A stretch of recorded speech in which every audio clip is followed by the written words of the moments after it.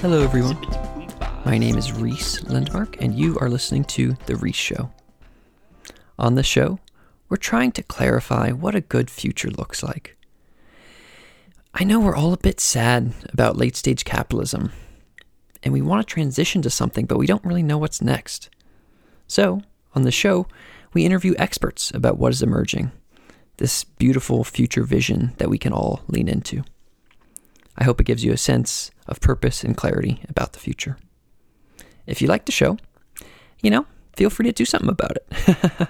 You can leave us a 5-star review. You can tell your friends. You can name your first child Reese. Whatever makes you happy. And if you really dig it, we have an online school called Root, where we help folks understand these root level systems to find our route forward. We have cohorts of world-class systems thinkers that run every couple of months. So if you're interested in that, check us out at root.co. That's ROOTE.co. Thanks. Hello, listeners. Today I'm excited to chat with Casper Kuile. Casper is helping build this beautiful world of joyful belonging in the midst of these enormous changes in how we experience community and spirituality. And he's doing this in a variety of different ways. He's the author of this cool book, The Power of Ritual, a ministry innovation fellow at Harvard Divinity School, a co-host of this kind of funny, amazing, very popular podcast, Harry Potter and the Sacred Text, and also the co-founder of this startup, Sacred Design Lab. Casper, thanks for being on the show and welcome. I'm so glad to be here, Reese. Thanks for having me. Yeah, we're excited to dive in. And Casper and I were kind of chatting beforehand, and we were just like, we're just going to nerd out about the future of meaning and the future of spirituality and religion, and hopefully learn from Casper today about how he's thinking about these things. But before we kind of do that, I want to ask you, Casper, you are into all this spirituality and meaning and religion stuff, but you're also, as far as I could tell from the internet, you're not actually religious. How does that work? Why have you ever thought about, turning to the dark side or whatever? Yeah. Well, so I grew up in England, which, is a much more secular country than America. Like 6% of people go to church on a Sunday. So it's a very, very different context. And I didn't grow up in a religious family. My parents weren't religious. My grandparents weren't religious. It was just far away from me. I honestly thought people who were religious were a little weird. And definitely when I came out in my teens, I was like, okay, religion's either irrelevant or cruel, right? Because of its anti-women, anti-gay, anti-everything stance, at least in the way I experienced it. So I was like, fuck you, religion, honestly. But the thing that I became more and more interested in, especially as I started my work, at first as a climate activist, I was really involved in the young people's movement around the United Nations Climate Convention. And I started to realize that the way I was trying to solve the problem was kind of by looking at changing policies. And when that didn't work, starting to understand how power and politics works. And then ending up in this place where I was like, but the way in which we're thinking about these questions, the very paradigms through which we understand what we're supposed to be figuring out, that's where the real problem is. And so, is nature a resource for us to use, or are we part of a living ecosystem inherently implicated in relationship? Those are two very different starting points to think about fossil fuels, for example. So I started to think more and more about paradigms. And that's when I was like, well, who has tried to do culture change? Who has tried to shift the way in which people think about life for millennia? Well, hello, it's religion. And so I came to the divinity school, honestly, as a self-described, gay atheist, being like, well, I'm just going to learn about religion, and then I'm going to take those little things and I'm going to apply them over here in what I want to do. But what happened to me while I was in div school was a total reframing of what religion is. So if you ask me, are you religious? On the one hand, do I attend a congregation? No. Do I describe myself as affiliated with a particular denomination? No. So I'm not religious. But on the other hand, I'm praying every day. I take a Sabbath every week. I have, rich relationships of mentorship and guidance. I have, values that I try and put in action in how I spend money and how I live my life. And do I feel part of something bigger than myself? Yes. So I am religious. I essentially think that the category of how we think about religion is no longer fit for purpose. And that's part of my whole work, is thinking about, okay, so what next? Yeah, no, that's a great overview. And I think that it's funny. I mean, just hearing 6% in England is wait, what? Me growing up in America, it's like everybody was religious. Everybody goes to church or whatever. So how do you think about, I mean, it is, I do like that reframe on religion as something that you can kind of, that has these kind of habits and practices and rituals and meaning and whatever. What's the praying that you do every day, by the way? Is it like a gratitude journal? Like I do a gratitude journal every day. Beautiful. Well, so this is one of the other questions is like, how do we describe the very things that we're doing? Because you could describe it in a very secular way. It's like, yeah, I go through three things that I'm grateful for at the Yeah, end of exactly. every day. In my But app. listen, yeah, on your app, exactly. Or like some couples will do it before they go to sleep with their partner, right? Like there's so many ways in which that happens. And then if you look at the tradition, and I'm most familiar with the Jewish and the Christian traditions, like one of the best ways of describing prayer is gratitude. Like Meister Eckhart, this wonderful mystic of the medieval era in Europe, describes if the only words you ever say in prayer are thank you, it would be enough. And so for me, so much of what we have to figure out is what's the right way to talk about these things. So for me, my practice, and it's changed since COVID, honestly, but like I live in an apartment building in Brooklyn. At the end of every day, I have a friend who I do this with. She texts me just a little bit of poetry or some beautiful couple of lines of text, and I go to the top of the roof and I take 10 kind of conscious breaths as I look out over the city, and I say these words aloud. And I've ended up saying the Lord's Prayer just because that's the one I learned in school, in middle school, because I had to say it every day. But I changed the first word because it's like, Our Father who art in heaven is the classic Christian language. But I always try and find a new word for God. So I might be like, oh, great tree who art in heaven. Or like if there was in the poem, there was something about singing, I'm like, oh, great song. So there's a creativity in naming God, which in itself is a beautiful tradition of finding different words for the divine. So anyway, that's a little insight into what that looks like. I love that. It's cool to hear different people's kind of, morning rituals or end of the day rituals. That sounds like a really nice one. Something though that I'm hearing from you as you talk about your own, you're like, hey, no, I am kind of religious in these ways. Something that I think a lot of folks might push back, or even I kind of think about where I'm like, okay, what's the future of religion and spirituality in society? It's like, you're doing all these things, but you're doing them. There's no like organized institution or like, you're doing some community stuff, but like, how do you think about community and networks and that kind of stuff, like playing a role here? It's the major difference in how, at least in kind of popular language, we differentiate between spirituality and religion, is that spirituality is a personal endeavor and religion is a corporate one, right? It's one that we do communally. And I think there's some value in thinking about that difference. I also think it's wholly insufficient to understand. And so what I want to say is that anything that we do just by ourselves, I find, it can be a great first step. And that's often, as more of us who are outside of religious institutions are trying to grapple with our interest in these questions, right? We're gonna try something on our own first. That whether it's a Headspace app, whether it's buying a beautiful crystal, or you're laying tarot cards, whatever it is, that absolutely makes sense. But if it only stays there, I think it can be quite dangerous, because we can either get in our own heads that, wow, we've really found the thing and it's the best, and like no one else's opinion matters. Or frankly, and this one worries me more, is that we stay in a sense that we are uniquely bad. This is one of the most beautiful things I think about religious worship, especially in a frame of confession, is that we remember that everyone else is shitty too, right? Like there's a sense of like, yeah, we've all fallen short of who we want to be in one way or another, and that it's a relief to remember we're not the only one. So I really want to affirm your instinct of looking for something that's more communal. I think one of the challenges is that our imagination for the future of religious life is very much shaped by a congregational model, right? This idea that we gather once a week and 100 plus people in the same building. And that, I think, is culturally no longer attractive in the way that it was. It doesn't have the same viability or frankly financial viability as it used to. Our work lives are different. Our family lives are different. There's a different structure that needs to hold us. So one of the things I'm most passionate about is being part of a small group of people who rigorously come together to do that kind of confession and a mutual support and accountability on a regular rhythm. So whether it's once a week or once a month, being part of a small group where you can really be honest about what you're longing for, what you're struggling with, what you need help with. I think is one way in which we can think about the structure of religious life, because it has that communality, but it also fits into the kind of lives that more and more of us are living today. Yeah, I like that. I think And I think that, yeah, doing something yourself, that's like how it starts. And then it reminds me too of like, just wanting to connect with others. And I'm reminded of like I've hiked a long trail, this Colorado Trail, 500 miles. And I thought it was going to be like a connection Wow. to nature, but all of, Yeah. but that was true. But it really was, at I made this like coffee table book about it. And like, I put a little equation cause I'm kind of mathy, and it was like people in nature is greater than people is greater than Yes. nature, where it's like, it was all about Yes. the people side, and I came in with the wrong expectation.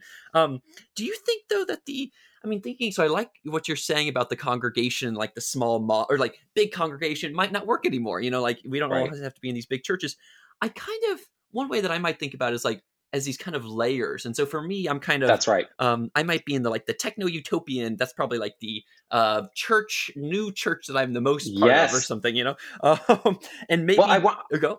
I want to build on that because I think you're exactly right. Because those small groups should not live in isolation, right? Yeah. They need to understand themselves as part of something bigger. And the something bigger might be communicated, for example, through a podcast, right? Or it might be through a festival that everyone goes to once a year. Hello, something like Burning Man, right? Exactly. So you see how those structures kind of already exist, because a small group by itself will feel like we're only 5 people. Like, what is this going to do? But if I know that there are hundreds of other small groups out there, I can actually still feel part of something bigger than myself, which is an absolutely essential piece, I think, of what religious life is about. Yeah. So let's dive in on that for a second, because yeah, we're definitely hitting on the same thing. And I think, Burning Man's like the easiest, like, oh, you're in the techno Right. utopian, whatever. Like, but then for something like maybe like social justice activism, or for these Yes. other kinds of new religions, like, is it like something like a women's march, or something like, I don't like, how do you think about those bigger events that are like Burning Man, but for these other kind of new age things?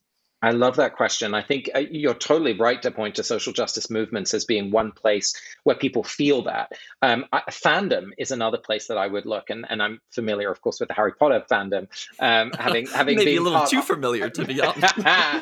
definitely having been part of it. But the way in which people are generative in these spaces, I think, is one way that you can look in terms of how meaningful it is for them. So, are people writing fan fiction? Are they creating YouTube series? Are they making art? Are they talking about it and creating new things based on the shared experience? Right? Whether that's in fashion, whether it's in poetry, like it doesn't matter what the medium is. But there are other things, like, for example, people who are part of gyms who then participate in a CrossFit Olympics, or a CrossFit kind of annual competition, or people who run Spartan races, or right, people who attend conventions around drag. There are so many ways, I think, in which people who might feel like they're a small part of the puzzle can then feel part of something bigger. It happens in these spaces. And it's not that each of these things that I've mentioned is a religion, but I think you can see religious elements to a greater and lesser degree across all of them. And that's another kind of key shift, I think, of how we think about religion is, we're accultured to, let me say that differently.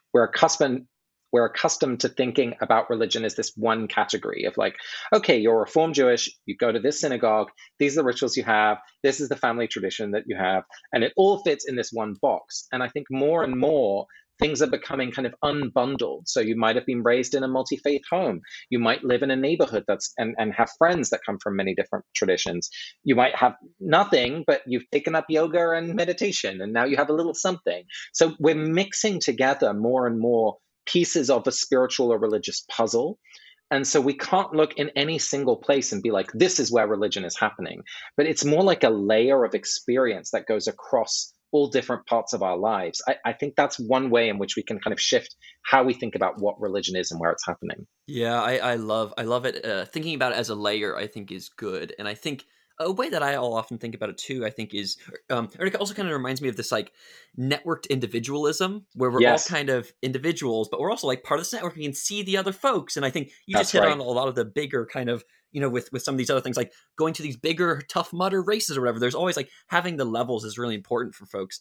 Do you think, one thing that makes me think about is like, as we're wrestling with this idea of like, what is a religion, like how should we think about it in comparison to these other kind of collective shared orders? So Yeah. something like a company, or something like a market, or like a nation state. It's like these things all provide us, as communities of people, with meaning and community, and can meet some of our basic needs or whatever sometimes. So like, how should we be thinking about religion Yeah. compared to those things? Is it competing with them, or how do you think about that?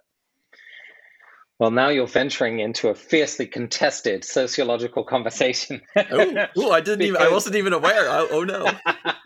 no, no, in a good way, in the sense that, scholars of religion have this conversation always, which is, well, what is religion?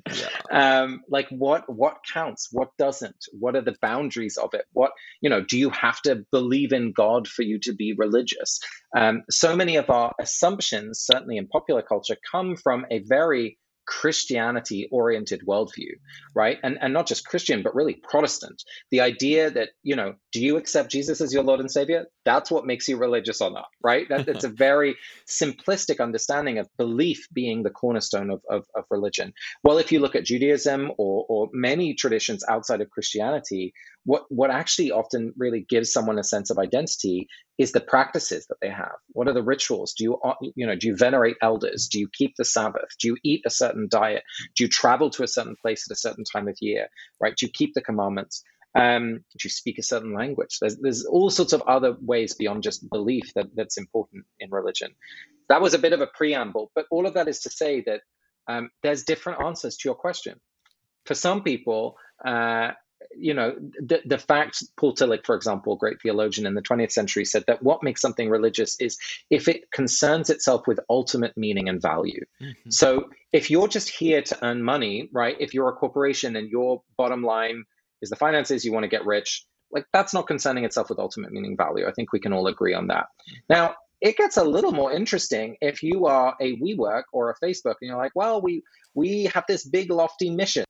I mean, we can all see very quickly that they're falling short of it. So that's a different conversation.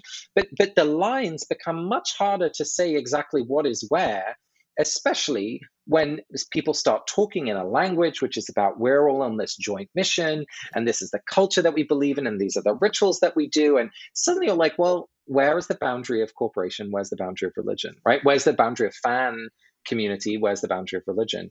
And I don't think there is a strict boundary. I think to some extent what you can ask yourself is, what do I want from this? And that maybe is the most helpful kind of internal measure. Like, is this the place where I go and think about ethical concerns? In our research while we were at the Divinity School as students, I was looking at, with my colleague Angie Thurston, at how fitness communities especially were not just places where people were going to work out, but like they would bring a question like, my mother has cancer, what should I do? Should I move home?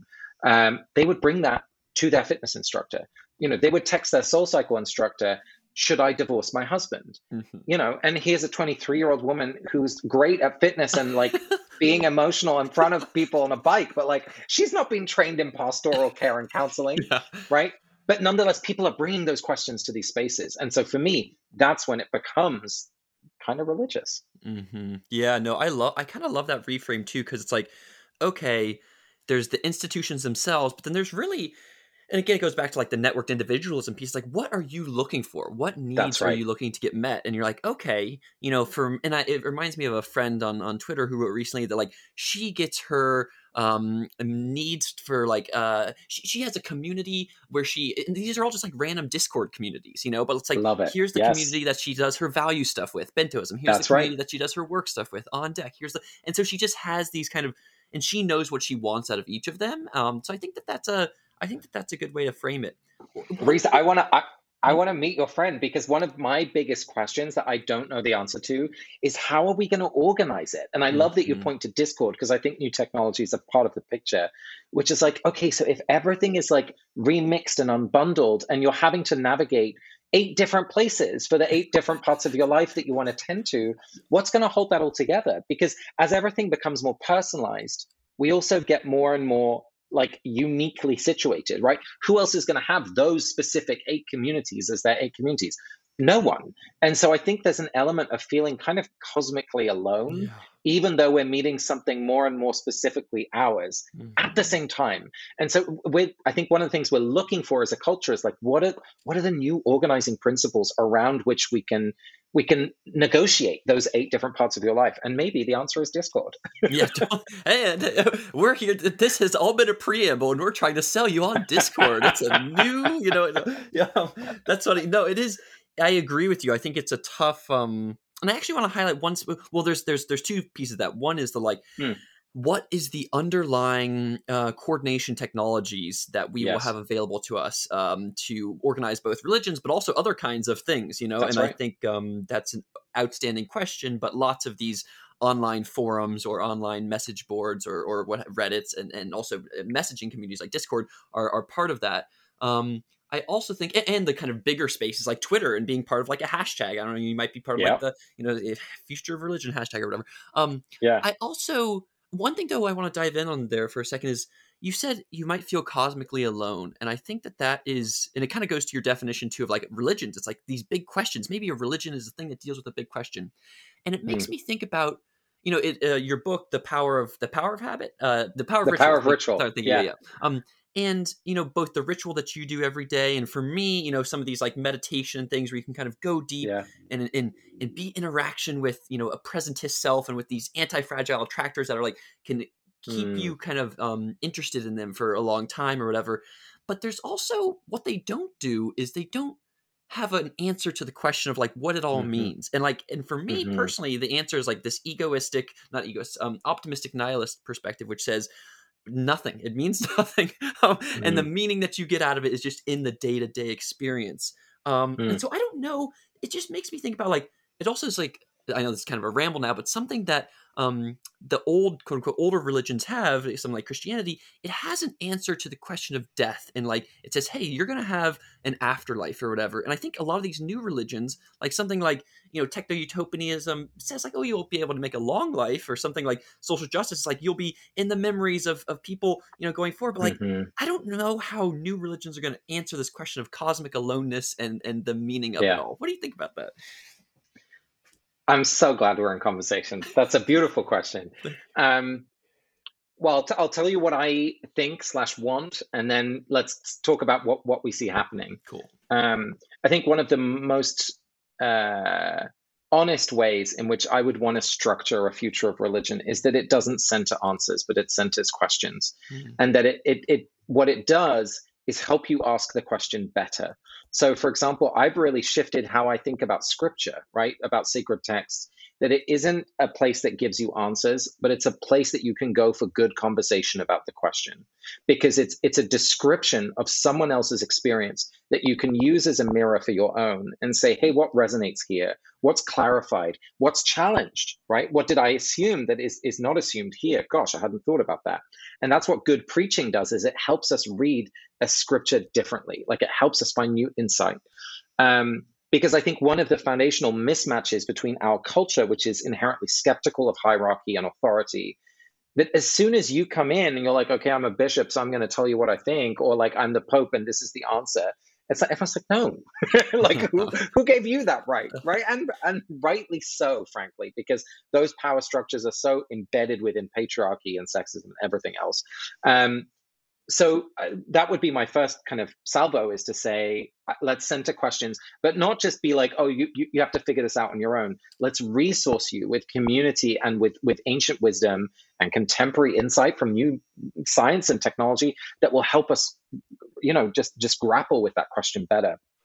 I think in terms of how, the assumption that a lot of religious institutions might be coming in with is that they will lose something inherent about who they are if they let go of some of the traditions or the certainties. But I don't want to paint too negative a picture, because healthy religion has always said that faith is not the opposite of doubt, right? It's not certainty. It's actually making space for the questions, making space for doubt. So I don't want to do a disservice to these traditions at their best. But it's more frightening, right? Like, if you're looking for security, sometimes what you're looking for is answers, and there's definitely people who will be willing to give them to you, but they might not always have your best interests at heart, honestly. Yeah, that's interesting. I think, and I like your phrasing there of like religions in the future centering on questions, not answers. And yeah, just being in relationship to those questions and what that means, Mm-hmm.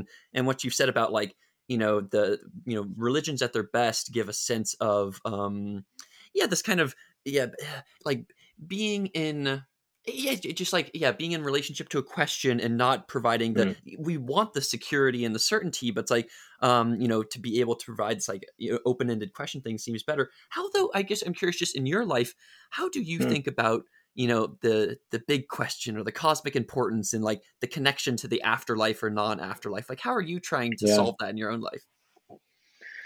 Yeah, I mean, this is the reality of human psychology is that I want different things at different times, right? Like there are moments when I want to be comforted and where I want a certainty or a stability of an answer, and then there are moments where I ridicule that and actually I want openness and unknowingness, and then there are moments where I just want you mentioned optimistic nihilism. Maybe I'll just go towards a full-on nihilism where it's like nothing matters. All I'm doing is Mario Kart. And so um, I guess the honest answer is it changes, and I think that is just fine. I don't need to land somewhere.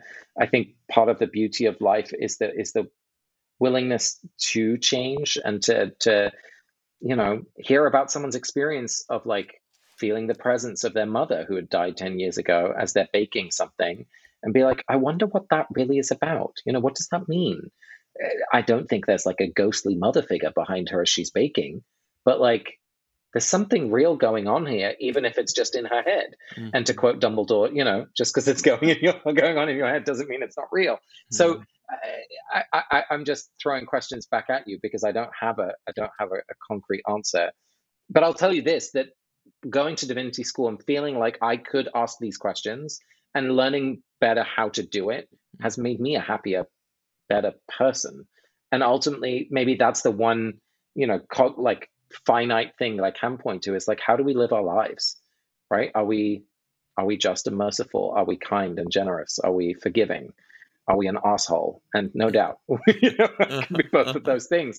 But I hope that by engaging with those questions faithfully, that you can see the outcome, in how we live. Totally. No, I like that. I think that there's, yeah, but it's also interesting just to hear your own, and I think for me, it can change day to day too. And it's like, I think it's just a funny, or when I think about it, like, and if I put on my like, oh, it would be better if the world had had more, if everybody went to Burning Man, if I put on that hat, I've only been to Yeah. Burning Man once, but like, then one thing that I think that the like new religions need to solve is like the questions around the afterlife. And so I just think to like Mm. share the people who are in these like, post religions are kind of their answers to the afterlife, I think, are kind of crucial for like quote unquote convincing folks or whatever.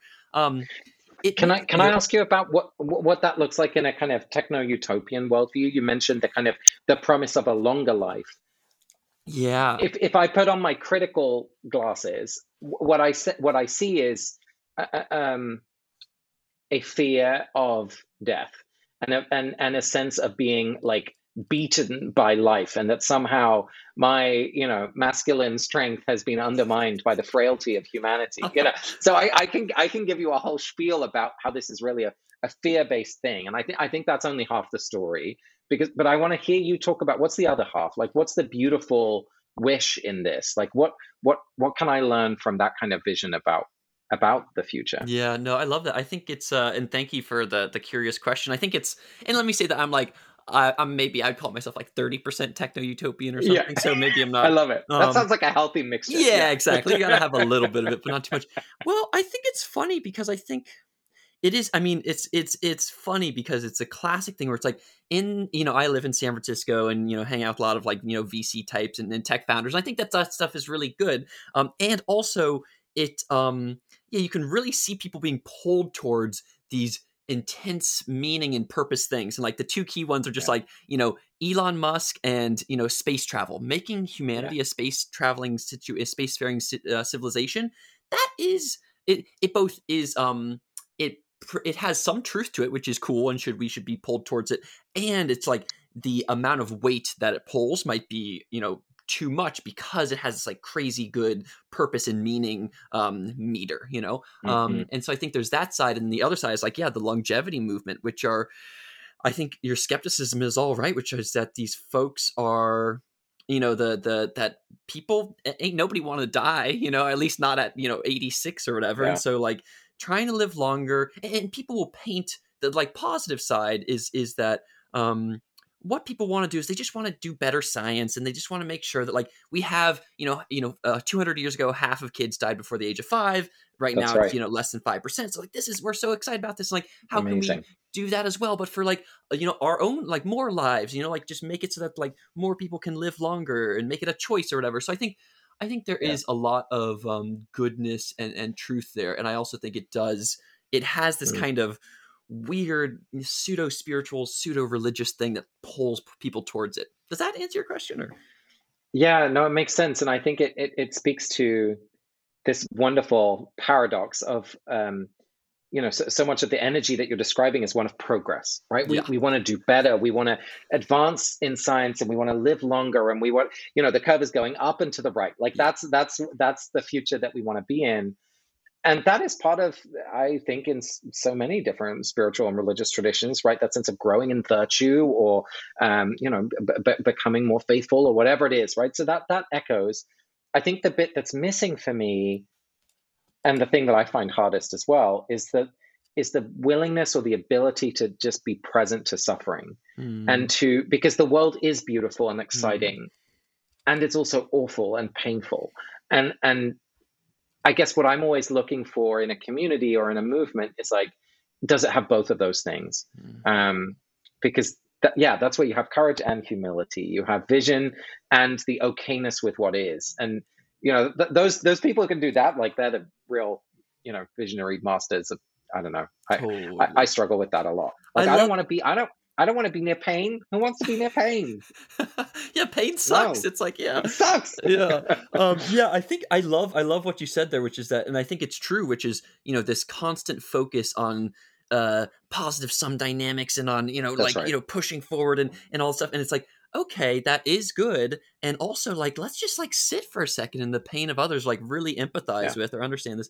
And so I think, and the way that maybe folks would answer, like there's this, and maybe I'll share this with you afterwards, there's this great Our World in Data post about it, which says 3 things, but it's a very quantitative answer to your question, and it's one of them says, the world used to be really bad. Half of kids used to die before the age of 5. The world is so much better. Only 5% die before the age of 5 now. And the world could still be so much better, if in sub-Saharan Africa or whatever, if they had the same percentage died before the age of 5 as Western Europe, then X amount of kids would die less per year or whatever. So it's like, it's kind of answering your question, which is like, oh, there is sadness, but it's answering it in like a very quantitative way. Yeah, I mean that makes so much sense to me. And of course, I'm thinking about, so we've got the quant side.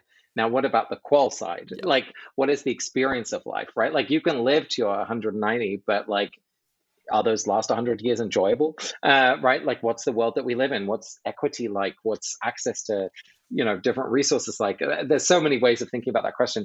But I'm suddenly reminded, actually, of a very kind of prototypical, a very typical kind of faith journey for young people who become very evangelical in evangelical Christianity, where, in the early teens, they'll have an experience or they'll become part of a community, which is amazing. And it really feels like they're on that train, right? Like going up, everything's improving.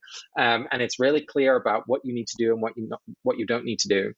And quite frequently, something in life will happen that does not fit with that community's values or theology. So someone's sibling comes out as trans, someone's best friend kills themselves, maybe they themselves have something that doesn't fit with the story of the community, and then you see people's understanding of the world change. And so I guess that's another piece of the puzzle for me, is for folks who are really excited about that kind of techno-utopian vision, is like, well, let's see who's here and who's not here, what life experiences are part of this conversation and what isn't. Because if we're not fully speaking to a broad, and I don't want to say universal, but at least a broader segment of life, then I become hesitant about what the vision is.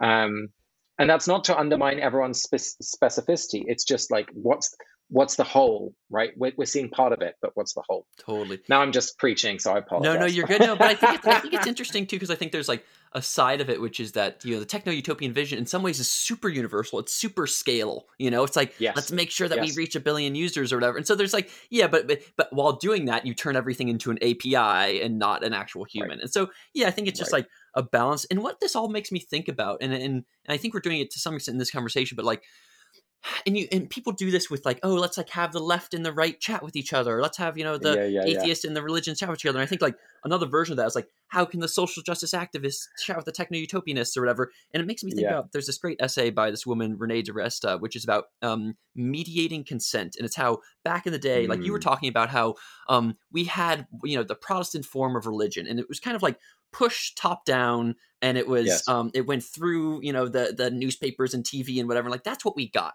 And now we have this bottom up networked individualism, and we have these new remixed intuitional religions that are a part of that. And so it's like, how can we still mediate between these communities, all these communities that you were talking about, the Discord and whatever?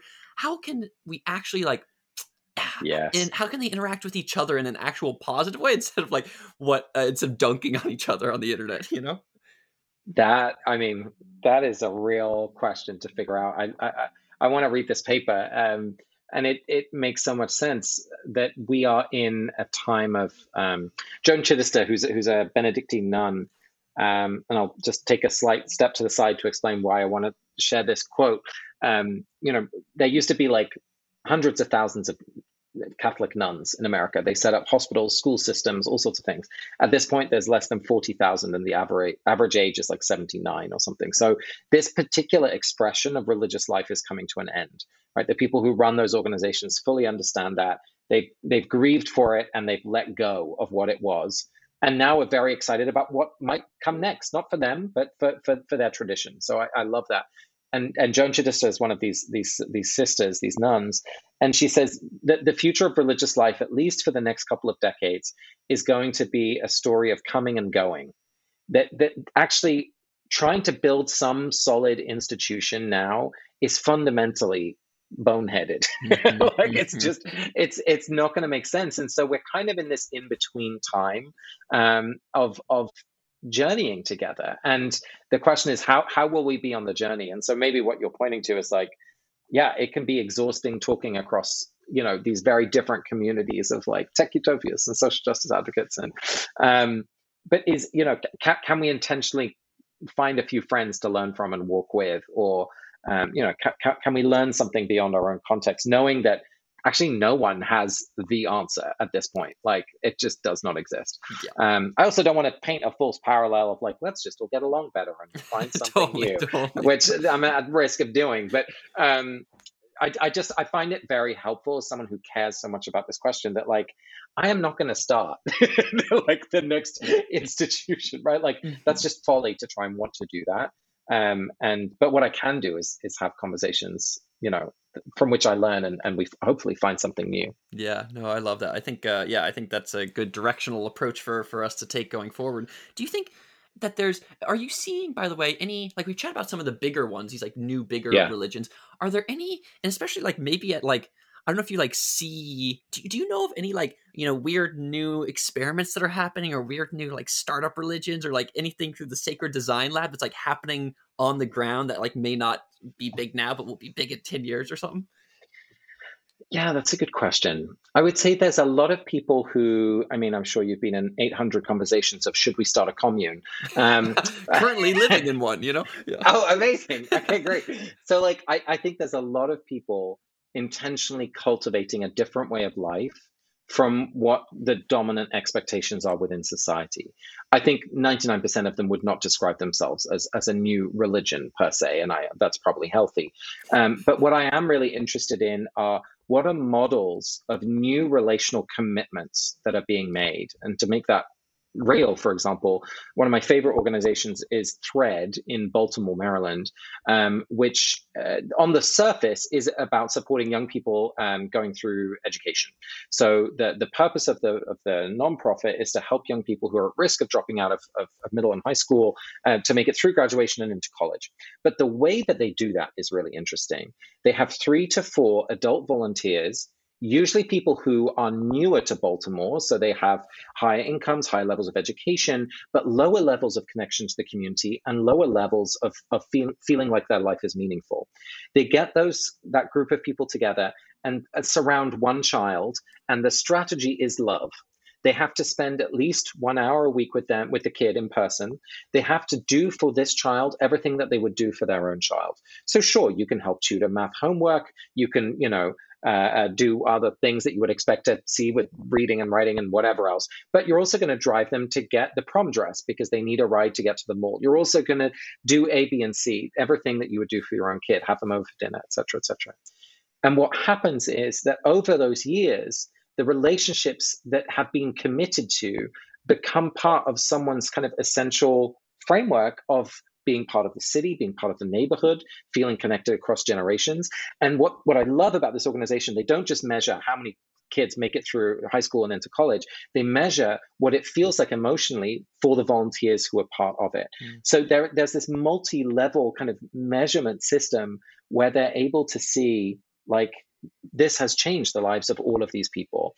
And so, again, they would never use religious language. But when I think about the best of what congregational life was, people felt part of something beyond themselves, which asked things of them that they would not necessarily want to do, right? Like, Yeah. we talk so much about, like, community is amazing. Community is also terrible because, like, you have to do shit you don't want to do. Someone's got to clean up. Yeah. Seriously, yeah. And so I love that this model, it basically helps people allow themselves to be asked things that are hard, and it makes everyone better. So those are some of the kind of things that I look at, and I'm like, there's something here that could really, right? And it's got that same small group model, so you can see some of the themes of the things that I really believe in. That's one example I get very excited about. I like that. I think it and it makes me think about something that I actually wanted to hit on earlier, which is you talked about these like commitments that you have within community, and it makes me think of, again, as we think from the like quote unquote old religions to these weird new religions, the kinds of, like old religions had like the 10 commandments, like that's a legit thing. It's like, don't steal, don't like kill your neighbor. It's like, those are good things. And those were like actually very helpful to like create interpersonal trust between people. Yes. When you think about something that is sad these days, like everybody's talking about like, and rights were good. Like the fact that we got rights is good. Like the Bill of Rights is good. But also like, what about duties? Like what about our duties to each other? And so how do you think about like a distributed bill of duties? Like what would you, if you could put 3 or 5 things on that, what would your, 3 to 5 things be? Well, I'm going to avoid your question by offering a different vision, but I love that those two things go together, and you're absolutely right. One of the C word we're most familiar with in a religious context is commandments, exactly as you said. The other tradition that I'm really passionate about is covenant. Covenant, the first covenant. What is that? What does that even mean? I don't even know. Yeah, what does that mean? It's a great question. I mean, if you're familiar with the story of Noah, originally we encounter it as this agreement between God and Noah that, Noah will fulfill the commandments, and God will keep God's promise, right, of not destroying humanity again. That's a prototypical kind of early example. But in later religious communities, what covenant became was a way of agreeing, not necessarily on what we're going to do, because the world is uncertain, but an agreement on how we are going to be together. And so I love covenant because built into the model of jointly saying, well, what's important to us? Okay, I really need to hear, and not just like, butcher paper agreements at the beginning of a workshop of like, let's not interrupt each other and like, but like a deeper level of engagement about what really matters to each of us and how we want to be together. Built into the model of covenant is not just the agreements that we make up front, but is a process in which we engage those agreements. So for example, in my team at Sacred Design Lab, there's 3 of us. So it's a small enough team that we do this every single week. We read out loud our covenant, the agreements of how we're going to be together. And then we talk about it for 10 to 15 minutes of where did we fulfill our promise to one another? What can we celebrate? And where did we fall short? What do we need to pay attention to next time? And it is...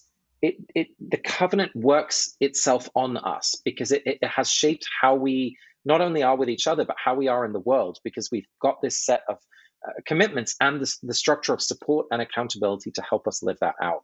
So I think one of the major challenges with a kind of commandment model is, first of all, that if you break the commandment, like, you are out. And with covenant, the job of the covenant is to expect that we're going to fall short. We're going to screw it up. That's part of who we are as human beings, right?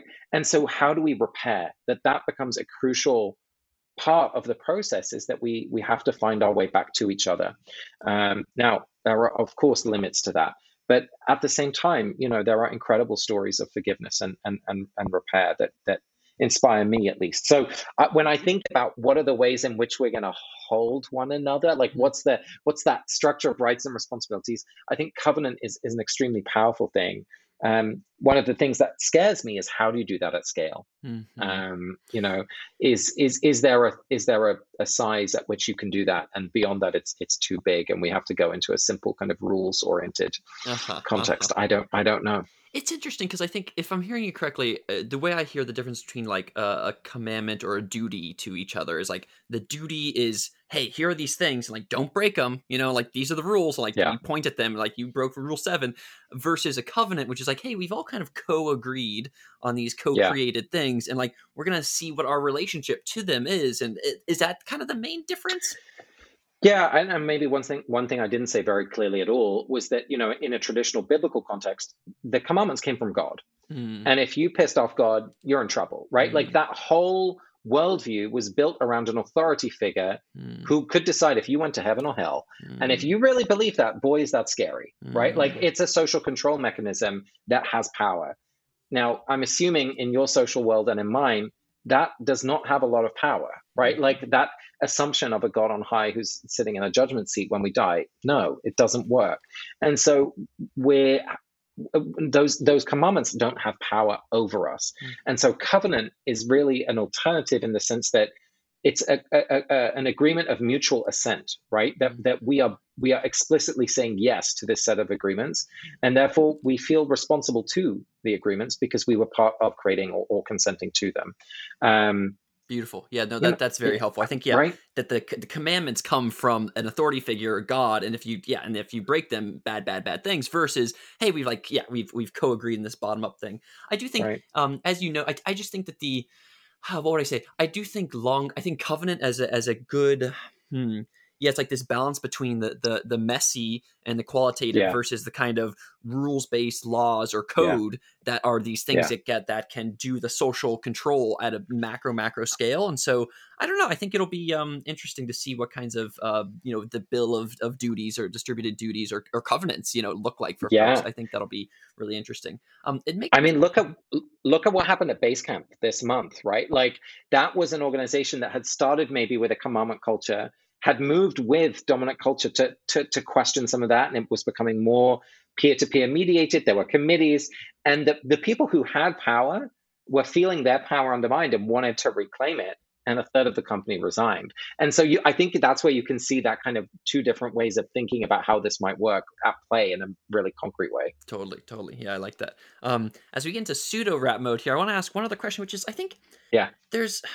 So, I'm asking one other question, then we'll go to the final section. But this question is like, so we've chatted today a lot about the kind of like, what's new, like what's happening, what's the haps with the new stuff, versus the kind of, there's the downtrend of the old cycle. And this is, the poll recently about, 47% of Americans go to an organized church or mosque or synagogue. That's the lowest it's ever. It's the first time under 50%. And I guess my question is like, how do you think about the impacts of that side of things? And what for folks who are like either losing that or who are moving away? What's happening over there? Yeah, how do you think about that? Yeah. There's pros and cons. I'm always very clear as a gay man of the benefits that certain oppressive forms of religion having less cultural power have had for me, literally in my life, and at the same time, many of the kind of relational infrastructure, right? What structures existed in people's lives that held them in community are declining. It's congregations, but it's also things like the Lions and the Elks Club. It's the PTA involvement, right? There's many things, those kind of community level organizations that are in decline, in part because women are in the paid workforce, so that these organizations couldn't depend on free labor of women, right? So there's structural reasons why this is the case. Beyond just the individual cultural changes. But it has meant, I think, that we are encountering people who we wouldn't choose to encounter less frequently. At its most beautiful, congregational life can mean that the head of the union is sitting next to the head of the owner of the factory, and that they are worshiping together to something bigger than themselves, and that changes the dynamic of then the negotiations on a Monday morning. That's an idealized picture, but it holds some truth. And when we are only associating with people we choose to associate with, though we may feel safer, though we may feel more comfortable, we also lose an element of what it means to live in society. And so I think the political polarization that you're seeing, I think the growth in the rates of loneliness and social isolation that you're seeing, I think those are absolutely connected to the decline of institutional religion. Maybe even this idea of, politics is religion without transcendence. Some of the intensity of the identity of Republicans versus Democrats, or even, within the parties, I think that's not unrelated. Yeah. But again, this is not the first time it's happened. Religion it's not a static thing. It's always evolving, and it's shaped by new technologies and the state of the economy, and in turn shapes them. So I don't want to paint this as something completely unique, although of course it is, just in terms of like the actual new technologies that exist. But religion will change, and it will mold, and it will in turn shape how we experience the world. Yeah, I like that. I think. Yeah, and I think that what you're saying is A, to remember the old stuff. And I think that's just like reading stuff is so helpful for that. You're like, oh, wow, like these things happened in the 1800s isn't even that long ago. So it's like you can even look deeper than that. And so reminding ourselves of that, I think, is crucial. And I think what you said is true, which is like, yeah, the how to get folks, and this is back to the mediating consent question, and like how to like get folks back into digital civil society, in digital public spaces. Like how can we do that? That's up for debate. One final question here. We're going to do one overrated, underrated, which is great. Do you think that the phrase "God is dead" and science slowly dismantling religion or whatever, do you think that's overrated or underrated? I mean, obviously, I'm going to say overrated. I think all you need to do is walk into a hospital waiting room, or look at how someone feels when they're on an ayahuasca journey, or, like God is alive in so many different places. If we think about what God is much more creatively, than I think, like, I'm glad the God of the old man in the sky is dead. Like, long live that death. But I think God actually is very much alive. Yeah, I love that. Yeah, so like the God, capital T, capital G, God is dead, but like godliness or whatever is alive and well. Beautiful. Well, nice. Casper, thank you for the conversation today. It was fun. I think that I'll be curious to see what you all continue to do with understanding the future of meaning and spirituality. Are there places where folks can check you out on the interwebs, or what any call to actions for folks? Yeah, for sure. Check out Sacred Design Lab, which is sacred.design. And I've got a couple of podcasts where we talk about things like this. There's Harry Potter and the Sacred Text, and The Real Question, which you can find wherever you listen to your podcasts. And if you want random things on Twitter from me, I'm at Casper TK. Boom, beautiful. And is there anything, if you any as like anything that you would recommend to our listeners as they think about their own journeys with meaning into the new world? Any kind of slight bit of a one sentence recommendation or something? I think we can trust our longings. That if we want to feel part of something bigger, closer to people we care about, closer to our own integrity, that wherever those longings take you, that they're trustworthy. I love that. As a super mental person, it was always like, do the thing, make the spreadsheet or whatever. And then like I learned when I was like 25, we were like, trust your gut, man. Like it's pretty much right every time. Beautiful, Casper. Thank you for your conversation. Thank you for listening, folks, and see you next time. Goodbye.